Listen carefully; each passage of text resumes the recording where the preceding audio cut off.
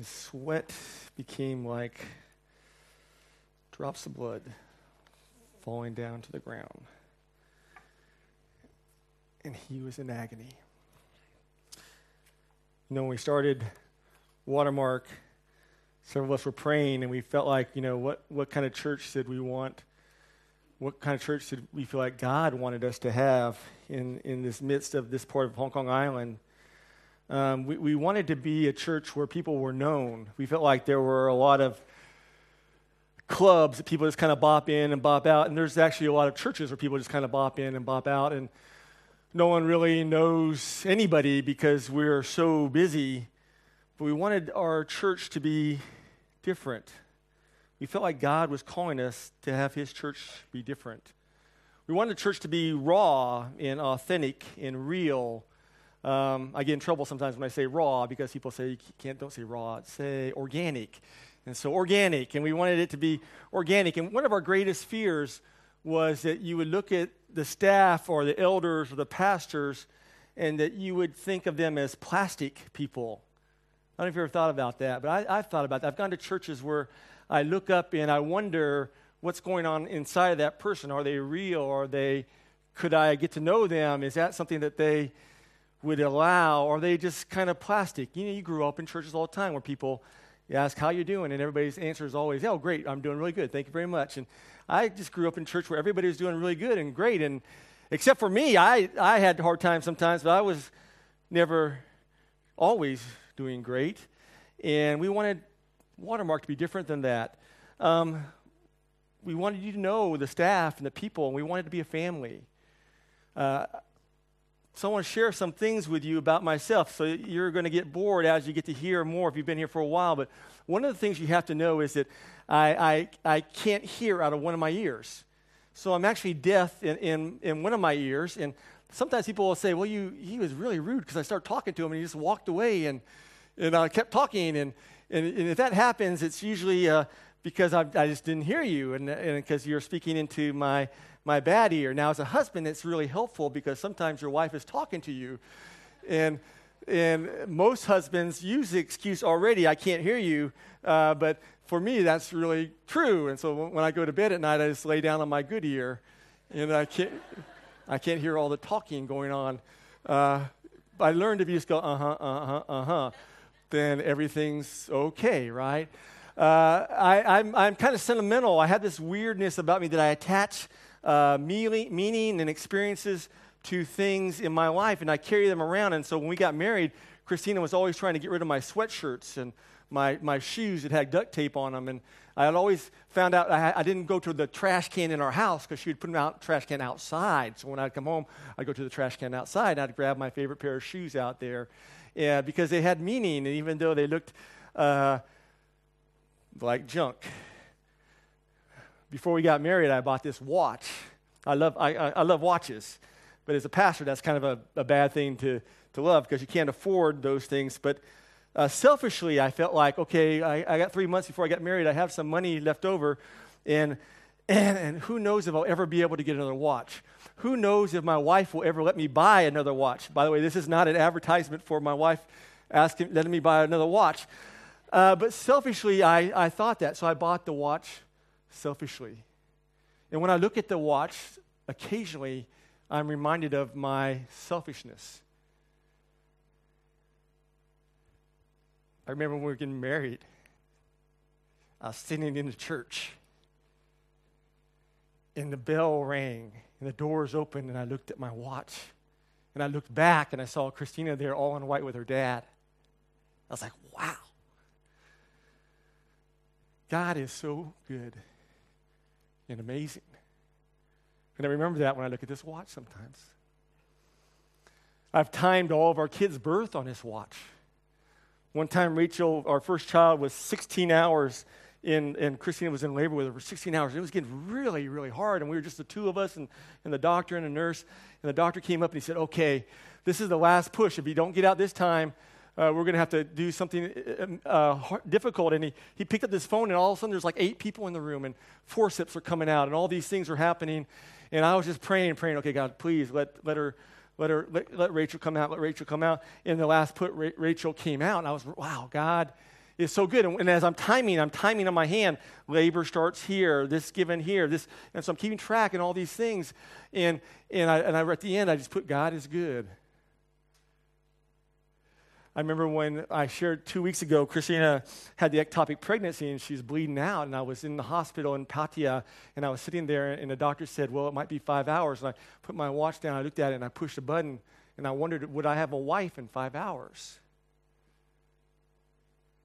And 4.5 hours later, the doctor came out and said everything's going to be okay. And I thought, God is good. I remember 2 years later, I had a heart attack. It was the middle of the night, like 2 o'clock in the morning, Sunday morning. Christine took me to the hospital. And I gave her my ring and my watch as I went in. And I said to her, I'll see you in heaven. And I came out. And I look at this watch, I said, man, God is good. I remember the birth of our second child, the adoption of our third. And then in the fourth, we were up at Matilda, and I was timing everything there. And Christina, because she has a blood condition, she couldn't take anything for painkillers. And we were trying to work it out, and it didn't work out. And she got in there, and she was in delivery, and it was so funny. Well, it wasn't funny. But when I think about it now, the doctor, so Christina's, and Kay's coming, and Christina's going, oh, Jesus, oh, Jesus, oh, Jesus. And the doctor, who's Indian, goes, there's no Jesus here. No Jesus here. No Jesus. Christina, oh, Jesus, oh, Jesus. No Jesus here. And when Caitlin came out, I wrote on the back of my hand, Jesus was here. God is so faithful in our lives.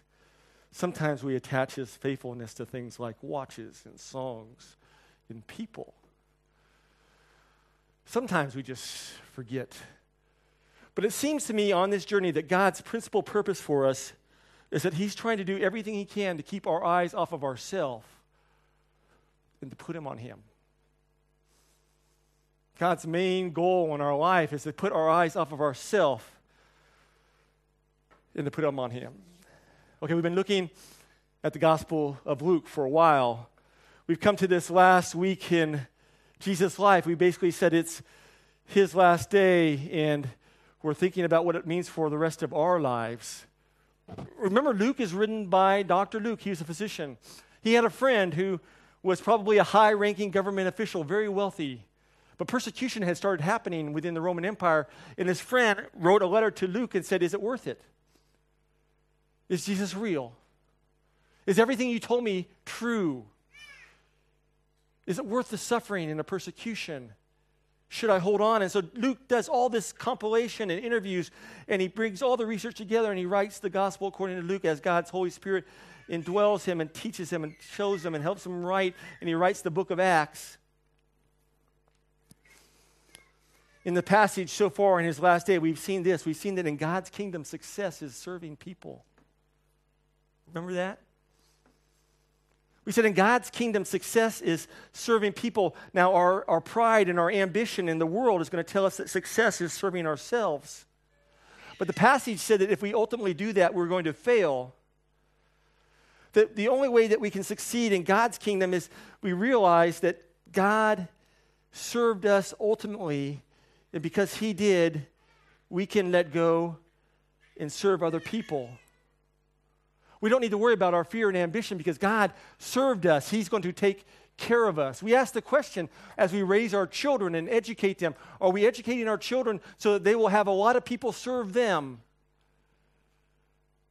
Or are we educating our children so that they will serve other people and be a success in God's kingdom? And over, we see that God does everything he can do to take our eyes off of ourselves and our eyes on him. We learned in this book last week that the Bible is a book of failures. We learned that there's a lot of failures in the Bible. And what we learned was that God knows that we're going to fail. He expects us to fail. We talked about Peter and Peter failing. And what we learned is that God does amazing things in our failures. We're a culture that's afraid to talk about failures. We don't want to be a failure. We don't want to mention it. But what the Bible says is that when we fail, God does amazing things. Some of us don't want to serve because we don't want to fail. Some of us want to do something, but we need to take 50 classes before we do that because we don't want to fail. But the passage says that when we fail, and God knows that we're going to fail, that God does something amazing. What he does is he wraps our failure in his grace, and he changes us. He says for Peter, now that you've failed, now I can use you. Now that you failed, now you can reach out to the other disciples and you can be a part of their lives. But if you hadn't failed, Peter, I couldn't use you. We learned in the passage that even though we're going to let God down, God never, ever lets us down. Even though we're going to fail God today and tomorrow at our work and in our home and in our marriage, God never fails us. God's primary work again and again is to get our eyes off of ourselves and put our eyes on him and to realize how good and wonderful and beautiful he is. And so today we come to this passage. It's a communion passage. And what I want to do is I just want to look at it really briefly. We're going to try something we've never tried before, which is always a danger. But we're going to look at the passage on communion, and I want to look at a couple things because I believe that as we as a church look at communion and allow God's Spirit to change us, we should change our thinking in a couple things. We're going to think differently about ourselves. We're going to think differently about other people.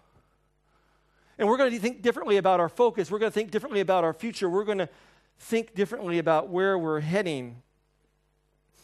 The passage is written out for you in Luke 22, but before we get to Luke 22, you have to realize that Passover and communion started a long time before that. I mean, in the Bible, in Genesis chapter 12, about 2,000 years before what we're reading here, we're told that our father Abraham, the father of our faith, who waited 100 years to have a son, finally has a son, and God says, hey, I want to see if you love me or if you want to love this son more. And so he sends him to this faraway mountain, Mount Moriah, the mount where God will provide. And he goes, what I want you to do is I want you to make a Moloch there, which means I want you to sacrifice your son. I want you to sacrifice your son to me. I want you to take your eyes off yourself, and I want you to put your eyes on me. And so we're told that Abraham goes there, and he does that, and right as he's about to sacrifice his son, remember his son asked him, well, where's the lamb? What does Abraham say? He said, well, God will provide the lamb. Take your eyes off of yourself and realize that God wants to do something amazing in your life. And so God provides this ram, and it's caught in the bushes, and it's perfect, and he sacrificed it. A little later on in Genesis, we're told that there's this great famine that happens in the land, and no one has food, no one has water, and God does something amazing, and he takes these brothers who are in conflict, and he sells one brother as a slave, and Joseph goes to Egypt, and through this terrible, terrible failure in brotherhood and familyhood, he does something amazing, and he saves his people. The passage says that 430 years pass, and there's a Pharaoh who no longer knows the God of Joseph. And the people of God have become to multiply and multiply and multiply, and they become a pain, and the Pharaoh has put them into slavery, into bondage, and life is terrible, terrible, terrible. And the passage says that at the right time, God sends a deliverer. He sends Moses in Exodus 15. And Moses goes to Pharaoh, but Pharaoh's heart is hardened. And God brings judgment upon judgment upon judgment. And still Pharaoh says, no, no, no, no, no. I want to be God. There is no other God. Often a lot like us in our lives, right? I want to be God. I don't want another God. And finally God says, okay, one more judgment. I'm going to send the angel of death. I'm going to send the angel of judgment.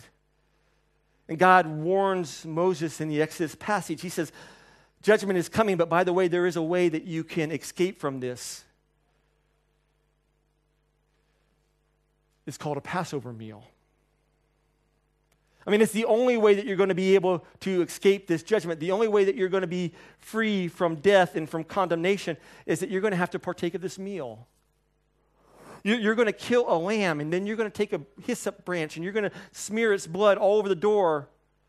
And whoever does this, when the angel comes, whoever does this, they're going to be saved. But whoever doesn't do this, they will face judgment, and they will perish. And I wonder, as I read that passage, were the Jewish people like us today? Were there some people in there going, well, did God really say that? I mean, do I really need to make my doorway dirty with blood? And I'm a good person. I'm pretty good. I mean, I serve in a temple. I'm nice. I'm not as bad as that person. I wonder if there were people like us during that day who doubted God's word and doubted his goodness. But we're told in the Exodus passage that by the end of the day, in every house in Egypt, in every house, there was either a dead lamb or a dead person.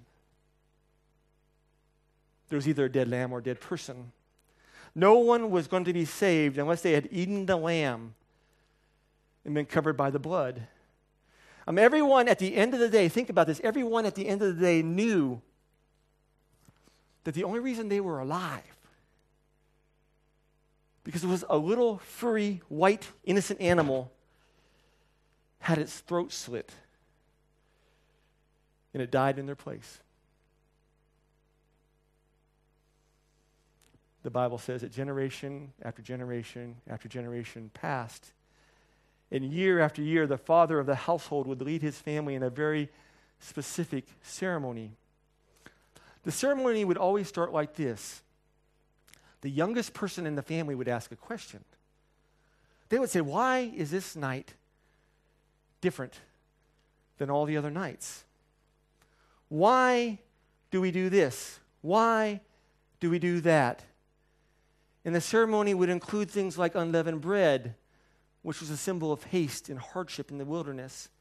The ceremony would include bitter herbs, which symbolized their bondage and their slavery and their captivity. It would have a red stew that the composture and the mixture would look just like the bricks that they made. And in the ceremony, there would be 4 cups, and they would do these toasts, and they would basically toast God and thank him for his goodness in their life. They would thank him for their freedom, for their redemption, for their peace, for their new relationship with him. And then a lamb would be killed and its blood would be stained everywhere. And everybody would remember that the only reason they're alive is because God is good. And somebody else had to die in their place. We get to Luke 22 and we fast forward about 1,500 years. Jesus has gone to Jerusalem. And we've been talking about this for like a year, right? He's gone to Jerusalem, and he's basically gone to Jerusalem to accomplish his exodus for God's people. I mean, he's going to do the exact same thing that Moses did in Egypt. He's going to do the exact same thing in Jerusalem for us. The people were in slavery. The people were in bondage. Now remember, Jerusalem was going to explode. I mean, there was some Josephus and some scholars say there were 2 million people in Jerusalem during the festival. I mean, this was a special Passover because there was this rabbi and he was changing things around and everybody wanted to be at Jerusalem. So 2 million people, some of the estimates are there were about 200,000 families. So 200,000 families at 3 o'clock in the afternoon would take their sheep. And the priest would blow the horn like a shofar. And at the same time, they would take their knives and they would cut the throat of the sheep. Can you imagine what that was like? 100,000 sheep dying at the same time? I mean, the sheep don't die well. They're blah, blah, blah. And at the same time, 3 o'clock, and you heard this loud noise. And the blood was gushing everywhere. I mean, it's told that there's thousands of priests. They had these silver and these gold bowls, and they went and they got the blood, and they ran up to the temple and to the altar, and they would pour the blood at the foot of the altar as a sacrifice, as an atonement for the sin. And we're told that in Jerusalem there was this blood river that flowed out of the temple down into the Kidron, and sometimes it got 2 or 3 feet high. Because 100,000 sheep were killed so that the people's sin might be passed over and hidden for a little while. Remember, it's Jesus' last day, and the officials are out to kill him. We don't have it in your bulletin, but please go back, because in Luke 22, 1 through 6, you see this passage where the synagogue officials have conspired, and Satan enters Judas, and Judas says, I'll get him alone. I know you're worried about the crowds. I know that you're worried about if you grab him in the temple, there's going to be this huge revolt. I'll get him alone. I'm the money changer. I have all the money. So if he has to do something, I'm going to know where he's going to be. And the minute I know where he's going to be, I'm going to tell you. And so you can go and you can capture him in this room, because no one else will be there, and it's going to be good. And Jesus, we're told, knows that. The officials are out to kill him. Judas has betrayed him. But he really desires to have this last Passover feast with his disciples. In Luke 22, it says Jesus sent Peter and John. He throws a monkey wrench in there. So now Judas doesn't know where it's going to be. Only Peter and John know where it's going to be. And we're told in the passage that Peter and John go to prepare a meal now. I'd like to ask the communion stewards and the worship leaders to come forward. When you're ready, you'll come up and you're going to receive a red band. Don't do anything with it yet. You're going to receive both elements. Don't do anything with it yet. But as you think and as you come forward, wonder, what was it like on Passover? What was it like when you went to get your sheep? What was it like when the trumpet blowed and you slaughtered it? What was it like knowing that the only reason that you're there is because somebody had to die in your place? After you've received all the elements, go back to your seat, and I'll come back up and we'll take them together as a family.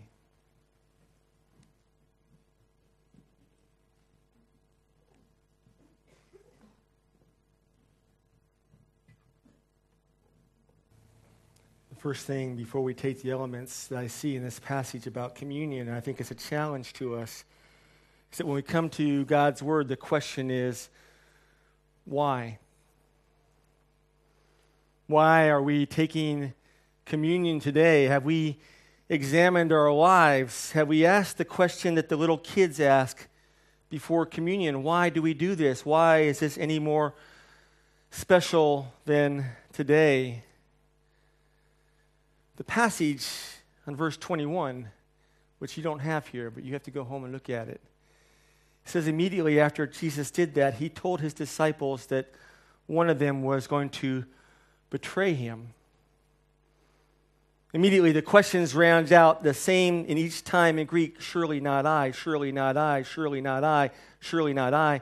And then Judas looked him in the face and he said, Master, surely not I. And there was a big question. And we're told that they examined their hearts. And they examined their lives. And they wondered, were they the one who was going to betray him? Were they the one who was going to run away? Were they the ones who were going to fail him? The meal represents a covenant. It's a relationship between God and us. The Old Testament says that the sacrifice of sheep do not forgive sins. It just covers them up and points to the future where someone else will have to come and forgive the sins. And when we come to the communion elements and we take them, what we are saying is, what we are acknowledging is that we need Jesus. What we're saying is that Jesus is the only way. What we're saying is, I can work hard, I can do all these things, but in the end, I'm still broken and sinful, and I need Christ. I mean, every other religion, every other philosophy, every other thought of mankind is going to say that you get saved because you work hard and you do the right things and you're a good person. But when we come to the communion table, what Christianity is saying is that none of that is true. That we're here as a gift. And the question is, are we going to make that gift ours? Or are we going to eat of it and to realize what it means? The passage says that when we come to the table, we're called to continually examine our lives and to see if the grace that God has poured out upon us, has it changed us? Do we think differently now in light of the cross? Do we act differently in our homes? Do we act differently in our work? Do we act differently among our friends? Do we understand the massive cost it costs to forgive us? I mean, do our actions change? Are our hearts different? Do we ask the question maybe, in light of what God has done for me, is this a good thing for me to be doing right now? In light of the sacrifice that Christ has made for me, is this the right choice for me? Do I understand grace? Have I allowed God to change me? Do I live today as if it cost Jesus his only son? It cost God his only son? Do I live that way? When we come to the communion, it challenges us to think about ourselves, but also challenges us to think about our relationships. The passage says here, and we all know that communion was a family thing, and you did it among your family. But here for the first time, Jesus is separating these men from their family. He's bringing them together. And basically what he's saying is that there is a new family. It's not a DNA family, but it's a spiritual family. And he's going to tell us throughout the scripture that this spiritual family, brought together by his blood and his sacrifice, is stronger than our biological families. I mean, we looked at it last week. Last week, the disciples got together and they were arguing over who's going to be the greatest and who's going to serve whom. And Jesus said to them, that's not how we act in God's family. That's not how we treat each other. And the only way that we can treat each other the way that God wants us to is if we trust him. I mean, at the Passover meal, we're called to examine our relationships. I mean, are our relationships strong? Are we a part of God's family? Are we a part of God's family and people here? Or do we just drop by because we want to feel good about ourselves? Are we plastic people?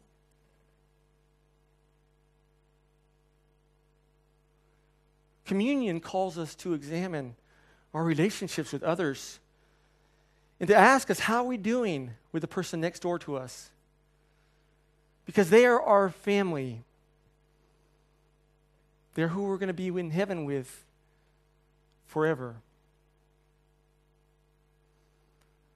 Father, I just come before you and just confess my sin and selfishness. So often the focus and thought is of myself, and it's not on you. Father, we come to you as your people, and we confess our brokenness and our sin. We ask you to change us, to redeem us, to fix us, to bring us back the way we are supposed to be. Help us to think of ourselves in the right way in light of communion. Help us to realize what it means to have this person die for us. And the only reason that we are here, the only reason that we have hope, the only reason that we have a future is because someone else died for us.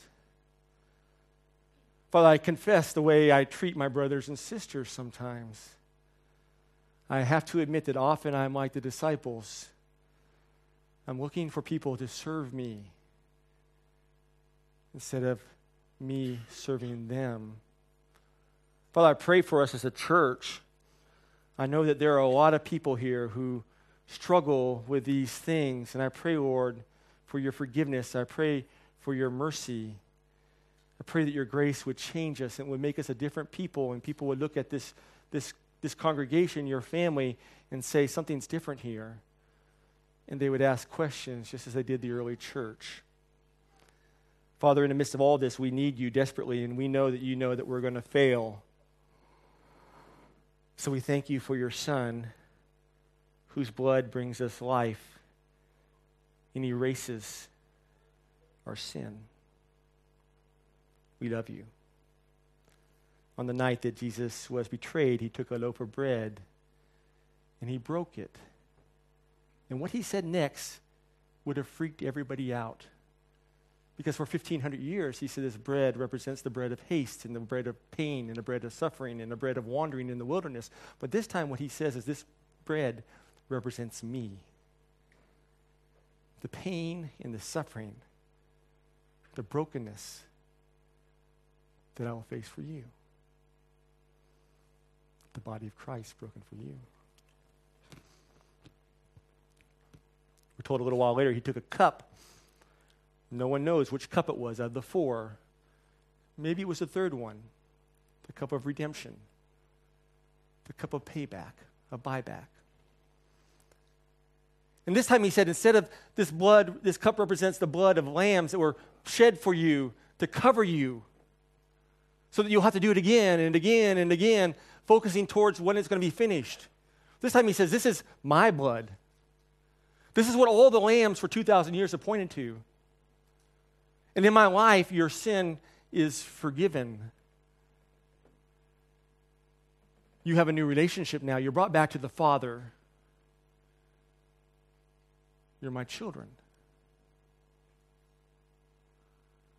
The blood of Christ shed for you.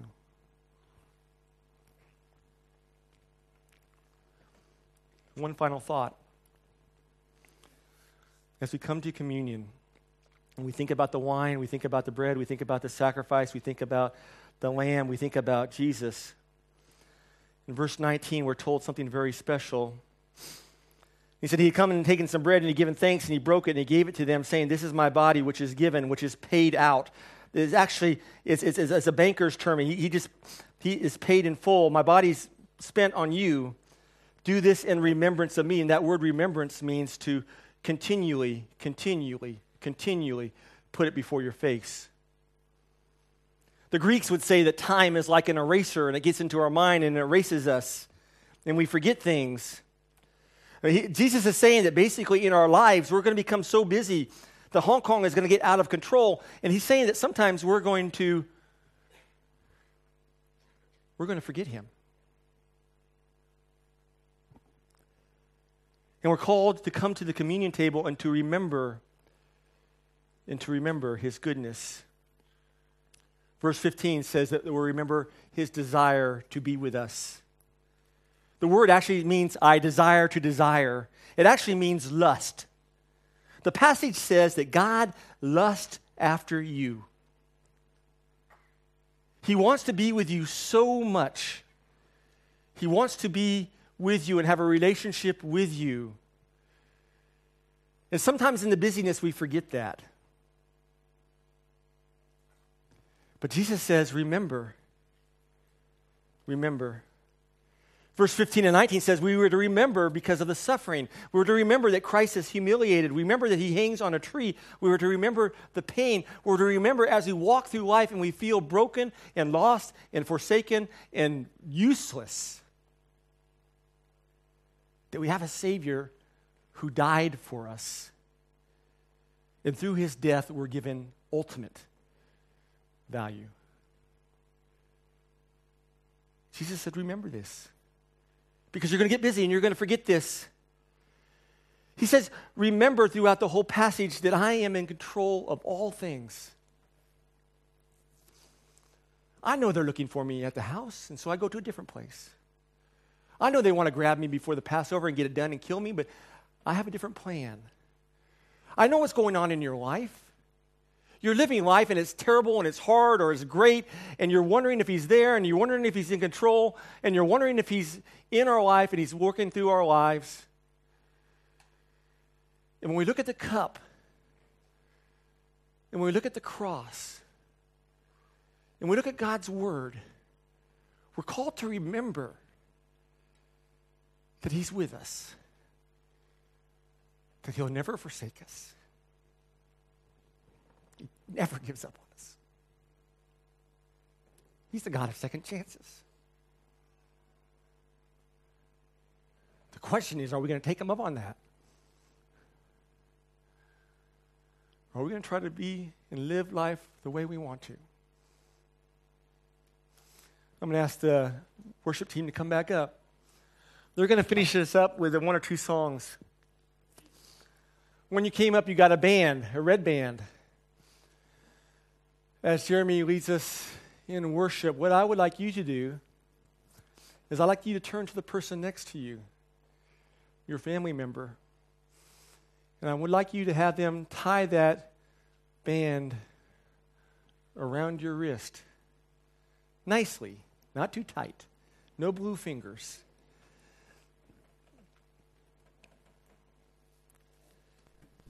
My hope and my prayer is that this piece of thread around our wrist is a reminder.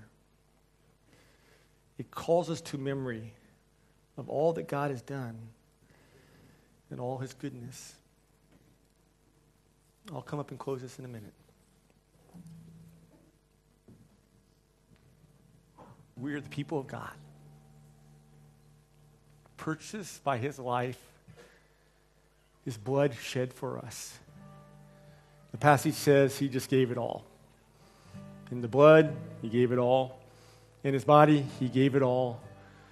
Because he knew that we needed it all. My prayer is as you walk away from this communion time, that you'd realize that as God's people, we need to start thinking differently about ourselves. Maybe some of us need to start acting like God's people. As God's people, we need to start thinking differently about the people around us. Maybe to realize that they're our family. And somehow God supernaturally brought us together by his design. He knew that we needed each other. Maybe we need to start acting like a family. My prayer is as we leave here that our focus, our thoughts, would always be about remembrance. Would always be about remembering God, Christ on a tree, what he's done for us, how he's purchased our life, how he cares for us. There's nothing we need to fear. There's nothing we need to doubt because he's in control of everything, even his own death. Will we start living like that? Will we trust him? Because he's good. My hope is that you would carry this band with you for a day or two or however long. And every time you look down on it, you remember a Savior broken for you.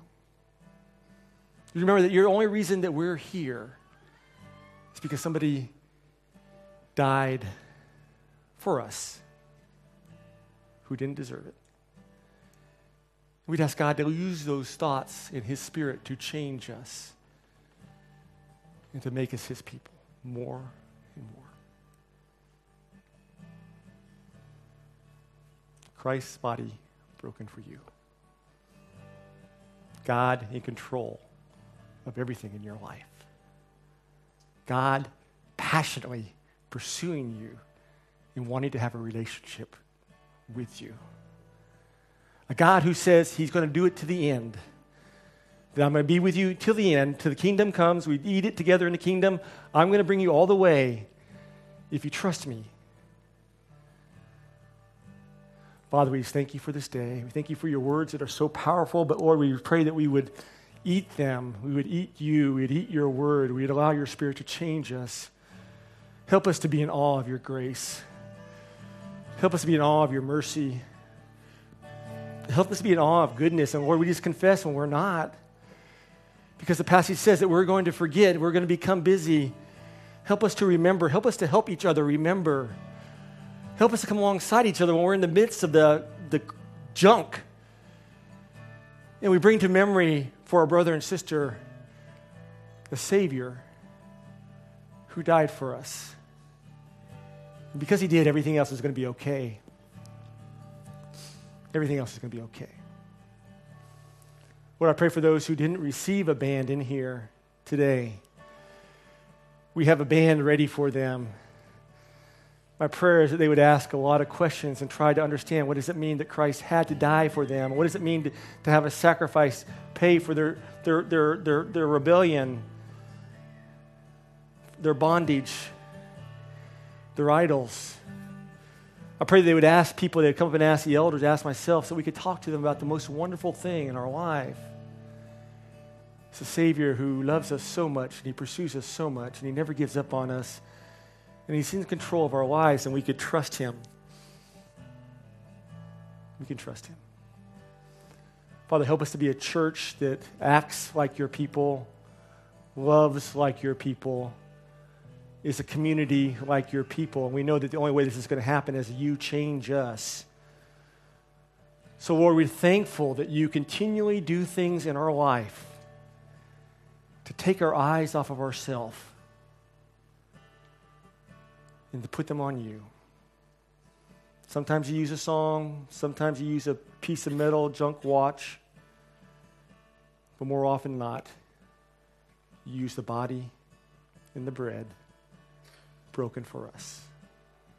Lord, we love You. We need You desperately. We pray all these things in Your Son, Jesus' name. Amen. God bless you. We'll see you back here next Sunday.